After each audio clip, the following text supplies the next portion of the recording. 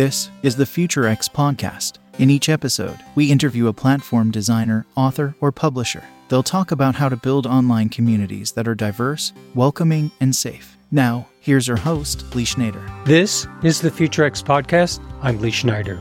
In today's episode, you'll meet Dr. Rob Eschmann, a writer, scholar, filmmaker, and educator from Chicago. He is an associate professor of social work and a member of the Data Science Institute at Columbia University, as well as a faculty associate at Harvard's Berkman Klein Center for Internet and Society. His new book, When the Hood Comes Off, Racism and Resistance in the Digital Age, is a comprehensive study of how racism manifests online, and it highlights the anti-racist tactics rising to oppose it. He blends deep research with personal stories. It's a great read. Dr. Eschmann, thanks for joining me on the show today. Of course. Thank you so much for having me. I'm happy to be here. So how are online experiences with racism different from in-person experiences? You know, I think in person, what has happened, and if we think about racism before the classical civil rights movement, or before Jim Crow ended, and it was open, it was in your face, it was legal, and so people could be, they didn't have to hide racism. It was the law of the land, and it was seen as being normal and natural. But after the legal changes from the classical civil rights movement, and racism and discrimination, is now illegal. If you say something openly racist, you may be able to get fired from your job.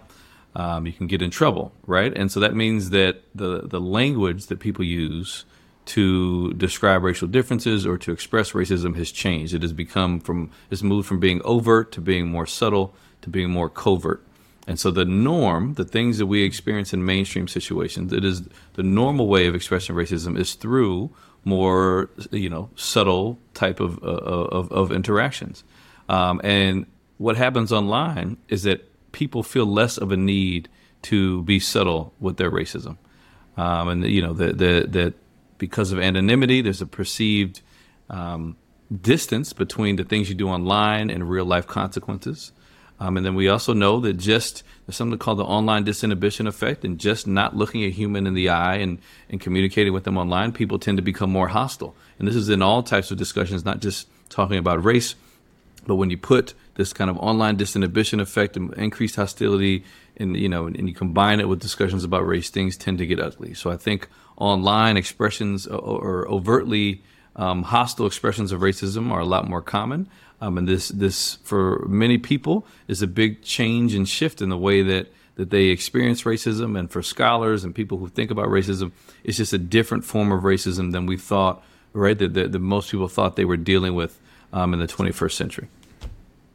So I want to link this to geography and the geography-free aspect of online communication. It's my bias that I would think, people in the South are racist and people in the North are not. I know that's a ridiculous statement, but it's something that I could, if I just did a snap judgment, I might think that. It's interesting to me to hear you say that there's been a progression, and I want to know if I'm hearing this right. There's been a progression from overt to more covert racism. Mm-hmm. Did I hear that right? In the real world. You did. So in the 1940s, 90% of people would say, yes, I think that interracial marriage should be banned. In the 2000s, only about 5% of people would say, yes, I think interracial marriage should be banned. And so this is a big change in a measured racial attitude. And so there are different ways of interpreting that. Some people would see that as just being progress. It means people are less racist. But I think other folks who are sociologists and think deeply and critically about racism think that racism has not gone away. It's just people are better at filling out surveys. They know not to click the wrong answer, which is the racist answer. And so then it becomes a struggle for, activists, educators, scholars to figure out how do we identify racism when it's being hidden, when it's masked. And so I think that is something that lots of people have figured out very smart ways to do over the last half century. In terms of location online, right, to get to your question, that is a very interesting point. And I think that a lot of times when we see racism online, we can rationalize it away, and we can say, oh, that maybe this is someone in the KKK who's hiding in the YouTube comments, but that doesn't reflect the real world. They are the ones who are in a bubble. But then there are other examples of things happening where online racism is unmasked, and then we realize, oh no, it's right where we live. And so one example of that, in chapter 4 of my book, actually, I do a case study of a college campus where there was a website that students would post on anonymously, but in order to post on the website, you had to be connected to the university. And so you had to have that .edu email address. The moderators had to accept your comment and then post them anonymously.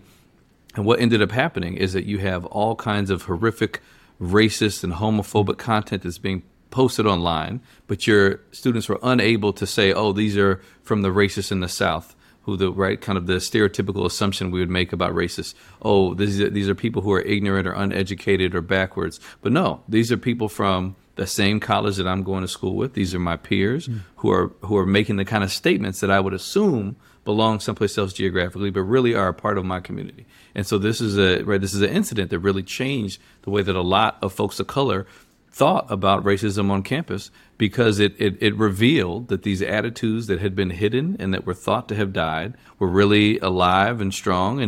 But he had folks who felt like they couldn't say these things out loud, but they had not changed the way that they thought about those things. And this is because of anonymity, you think? And not just you think, but the research shows, because of anonymity and the context and the sort of contextlessness of online life. Is that the why behind this, or something else is going on? Yeah. So part of that, I'm sensing a deeper question of like, where does the racism come from? And I'm not going to say that the racism just comes from anonymity, but I think that there are key differences that different social settings could make it normal for people to behave in different ways. So if you go to school or you work at a job in a place where you would get in trouble for saying racist things, you won't say those things. But then if you are in a space where you feel safe around some friends who you think share the same values, then you may say something different than how you behave in public. And that right there's a study of this. It's called two-faced racism theory, where college students were given journals and they were told to write down different conversations that they had throughout the day. And it was found that people talk about race very differently in public versus in private. So on the front stage, they have kind of a public-facing way of being and way of talking about race. But in private, when they felt more safe, then that's when the racist jokes come out. That's when their true feelings about politics or different social things in the news come out. And so absolutely feeling separated from the norms that make overt racism, taboo in everyday life, feeling separated from them online can provide a context where people feel more comfortable expressing racist views, or there's other research on white supremacist groups organizing online, and so people who have this hidden racism that they can't talk about, they may go online and look for communities where people think like them and where they can feel like, oh, okay, I'm not crazy, that this is something that is a logical way of viewing the world, and finding more support for those problematic beliefs. So what I'm hearing, there's really a lot going on here. There's the one point is white supremacist groups can find like-minded people and feel comfortable in that environment to express more overtly racist views. And there's also just the way the online world is, where there's a lack of eye contact, there's less decreased empathy. You feel like you could say even the bad things that are held in your heart, but you can kind of let them out. Do I have that right? This is something that lots of people have experienced and understand about the internet, that things can get nasty. And part of what I try to do in the book is really understand what are the consequences of these changes. So I do talk about the causes of the changes. What is it that makes online discussions of race and in-person discussions of race so different? But then I also want to think about the consequences. How does this affect people? How does it affect their mental health? How does it affect the way that they view the world? How does it affect the way that they think about their peers? And so, in talking with students, so I interview 86 students from around the country, and those stories the students tell me really drive kind of the book and really help us understand what these changes in racial discourse mean for regular everyday people. I should say that and take a pause here to say how wonderful the book is in blending your personal stories, stories of your students, the research. It's totally absorbing, worth the read to connect all those things. And you do a great job of that. Thank you. Just wanted to bring that in, and so I didn't let that zoom by us. I worked very hard where the research behind this book is very robust, but I worked very hard to not write it as an academic book. I did not want this to just be something that only, people in academia or other scholars wanted to read. And so I worked very hard to make it something that was accessible and hopefully fun and interesting to read, a call to action, but then also is, based on some of the most rigorous methods that we have. So from interviews to surveys to doing social media analytics at a large scale. Yeah, great. It really shows too. It's wonderful. I want to talk about the concept of color blindness, because what some listeners may be thinking is, hey, wait a minute. I thought, we elected a black president. We don't see color anymore. We're okay. We're okay now. But the message coming through in your book and some others that I've read recently, and Ibram Kendi's work and lots of other books that are, from 2020 on really, and maybe before, they start to talk about, there's an institutional racism that's always been there. And in the white world, we thought, we figured that out. If we just don't talk about it, if we just don't refer to race at all, everything is fine. And you talk about that in these other books I've mentioned. White Fragility talks about that, other books.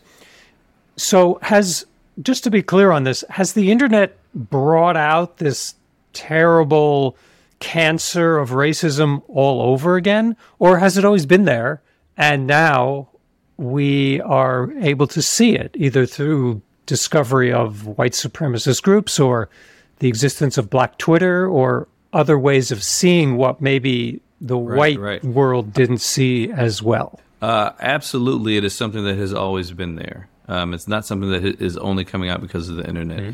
It is being revealed because of the internet. So something that I talk about in the book is masked racism and the ways that racism is embedded in everyday institutions, policies, programs, and interactions, but without many people being able to see it.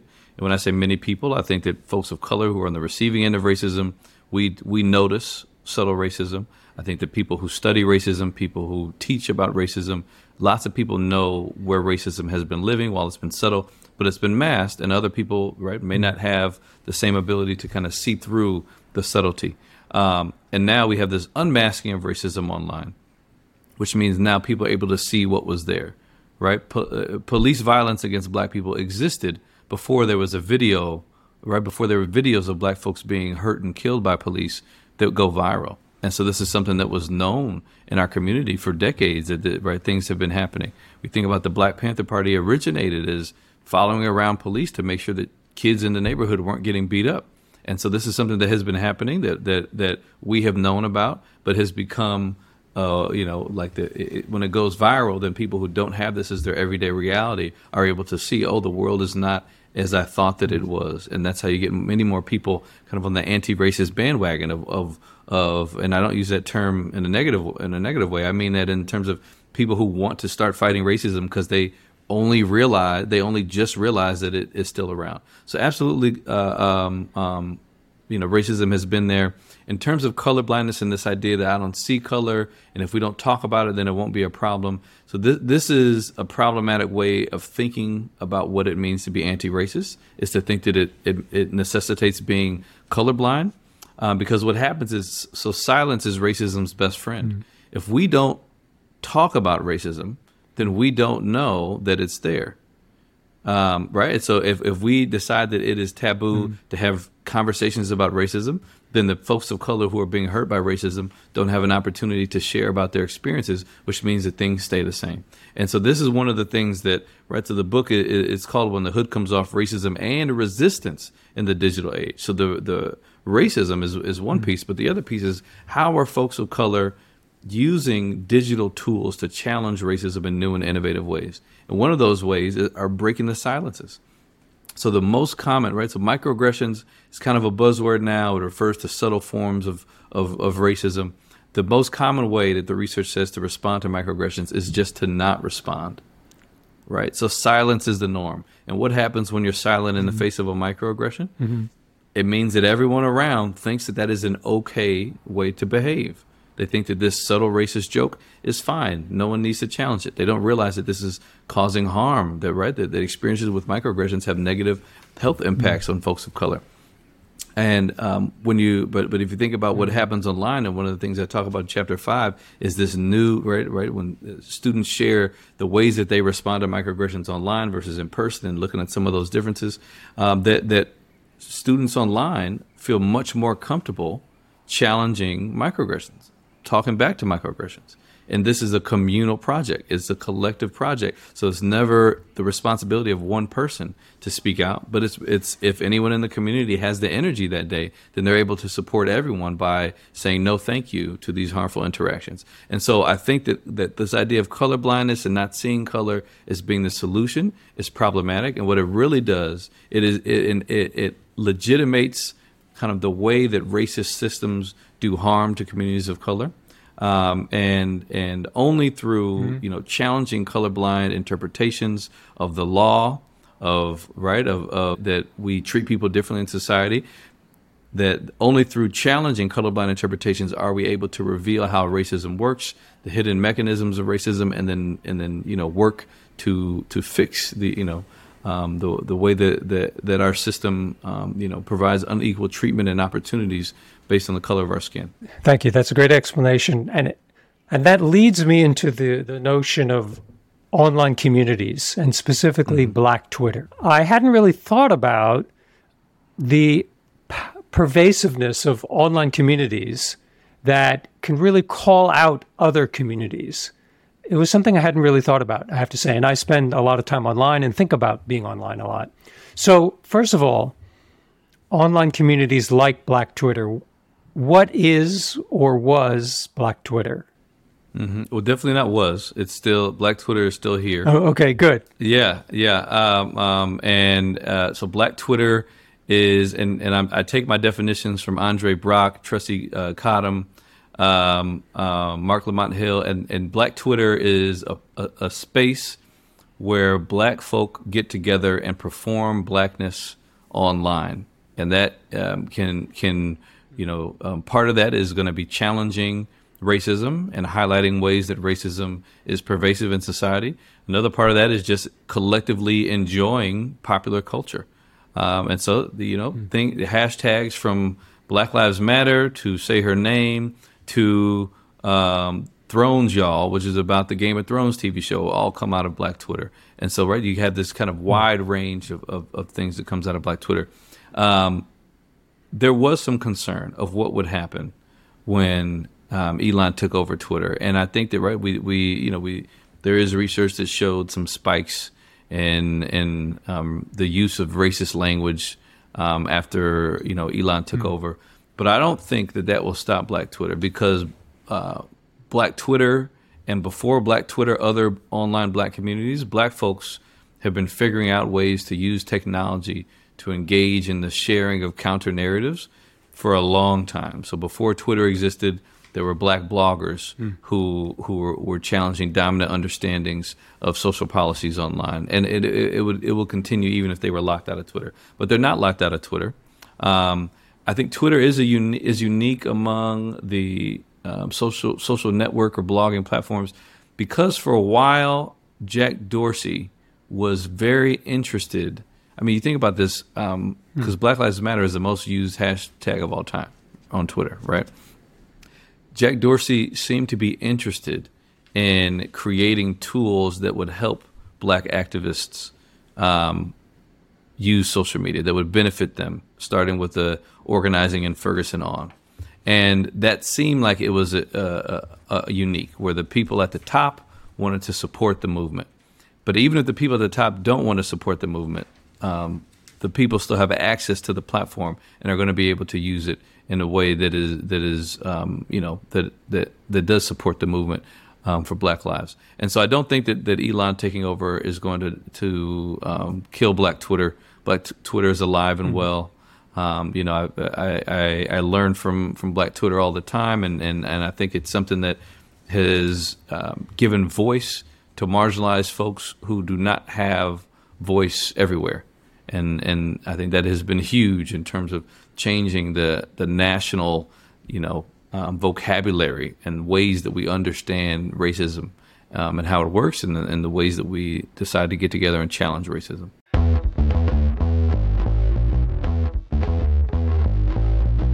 What about this idea of marginalized communities finding a voice on social media? It seems incredibly important, and there have been revolutions in the world. There have been, dictatorships have been overthrown, and also racism has been called out, and we've seen more instances of racism. There's been more of a public reporting of racism, especially online. I assume there's no downside to that. Yes, it's all good? Well, let me answer the first part before answering whether it's all good. But one of the key differences with social media versus other mainstream forms of media is the gatekeepers. With kind of traditional forms of media, you have institutional gatekeepers that decide what stories are told, who gets a voice. And historically, black folks of color, are not given a voice all the time. And so one of the things I talk about in the book is kind of the strategy, that one of the strategies of organizers during the classical civil rights movement was to get the attention of traditional media outlets, to get them to tell their story. And that when you had videos of dogs attacking, peaceful protesters and people being hit with fire hoses, that these are things that had a big impact on the way folks, not just in the country but around the world, thought about America and our and its policies. And but to some extent, folks were dependent on traditional media outlets deciding to tell the story. That the things that were happening had not changed, but they one day decided, okay, we'll air this.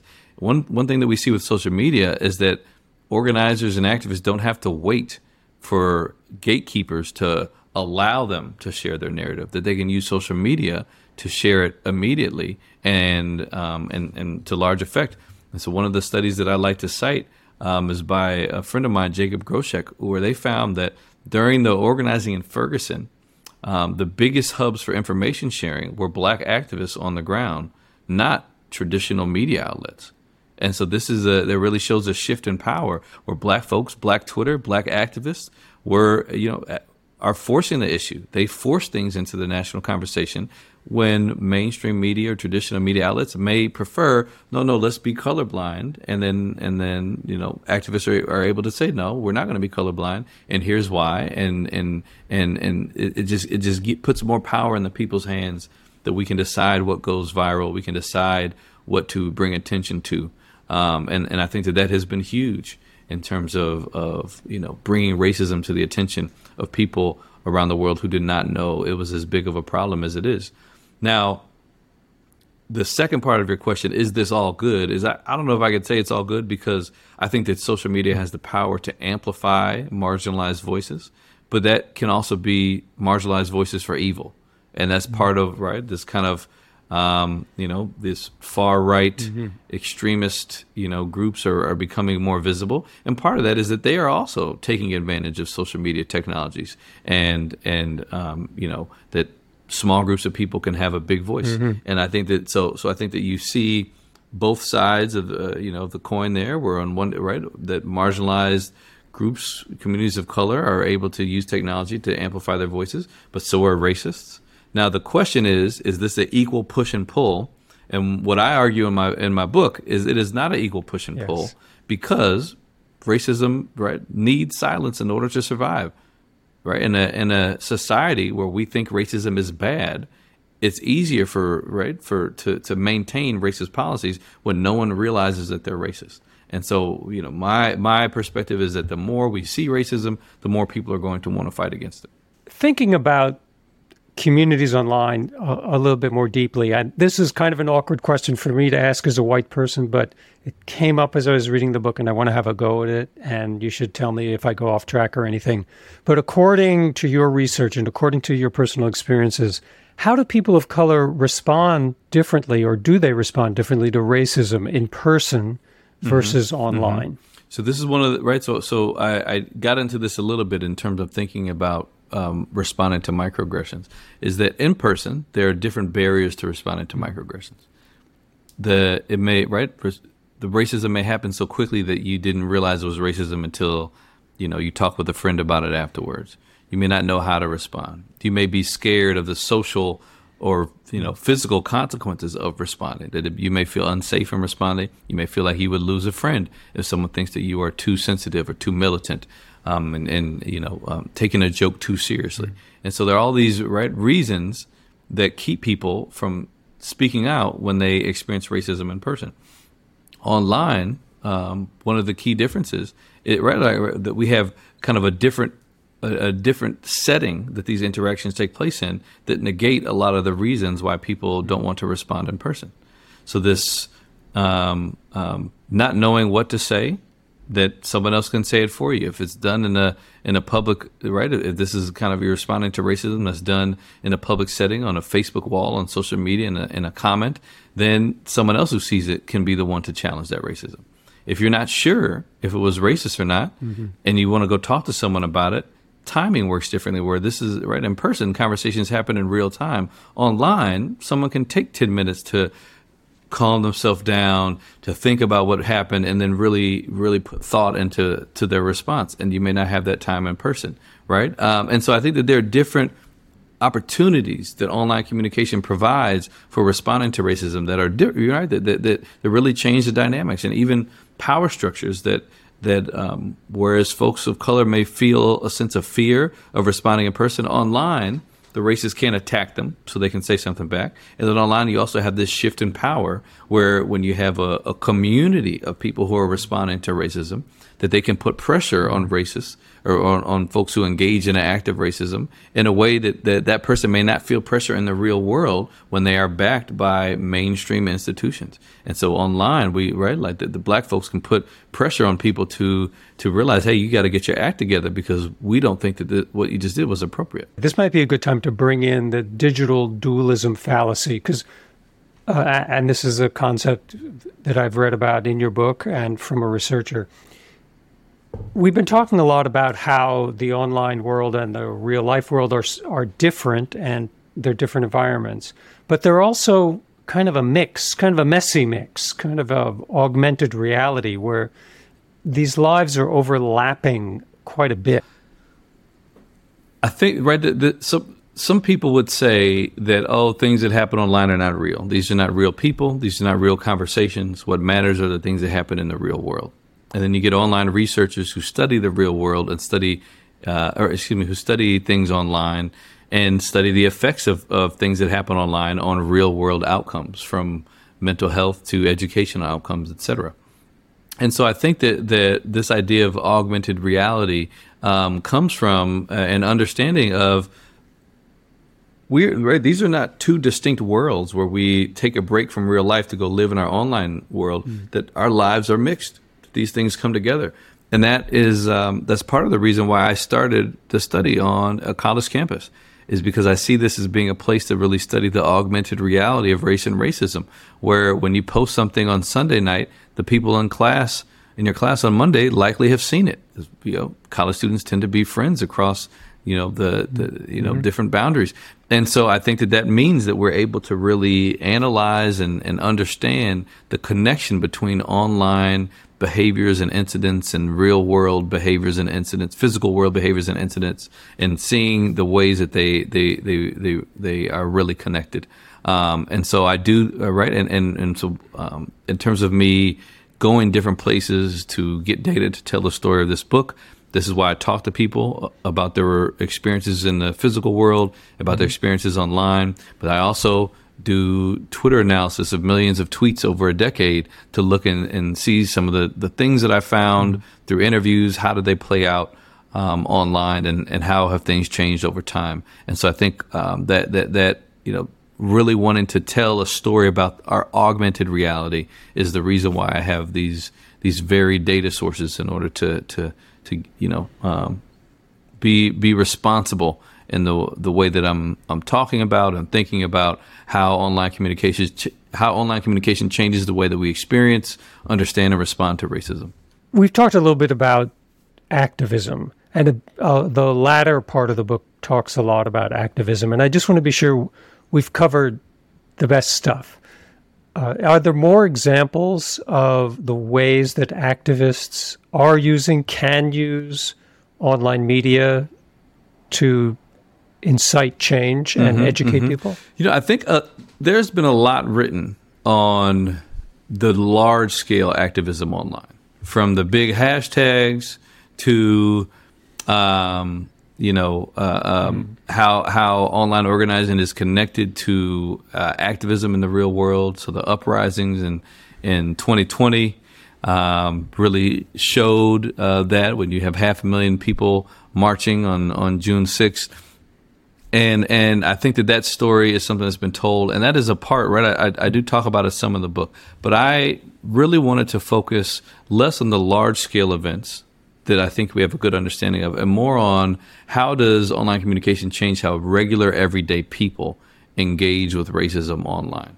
And so one thing that I found is that lots of young people, through just replying to racism online, through learning about racism online, develop activist identities where they see the work of responding to racism and challenging racism, not in a way that the world sees it through a hashtag, but just in a way that their friends see it. They see that as a form of activism that changes how their communities think about racism, and really start to change the norms of what are the types of things that are acceptable in our community, and that students are, taking control of those things. And if administrators won't give it to them, then they take it for themselves, and creating, systems of kind of informal consequences for saying racially problematic things on campus when students don't get in trouble for it, but online there may be social consequences. And so I think that that is part of the story I tell, is that we see these large-scale events, what is happening on the ground,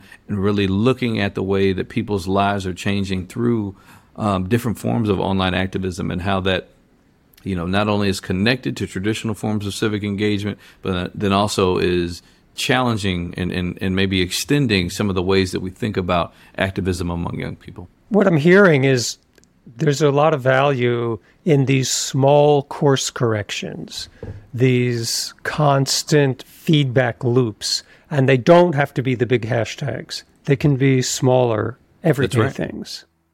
Yes? That's right. I think that the way I like to think about that is subtle, everyday forms of racism are like scaffolding that upholds white supremacy. And the more that we challenge those things, the more we're dismantling the kind of the understandings, the justifications of an unjust system. And I think that that I don't think interpersonal challenges to racism are enough. I think that racism is systemic, and we need to think about societal level changes. But I think that when that there is a definite impact of folks speaking out in person, and those kind of everyday forms of activism interpersonally, and how they affect the people around you, and how they affect the rationales for subtle forms of racist behaviors.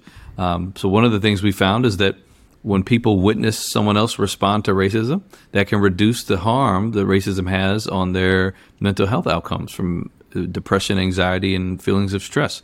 And so these are things that have a protective impact on your community when you decide to challenge racism. And every time you challenge racism, again,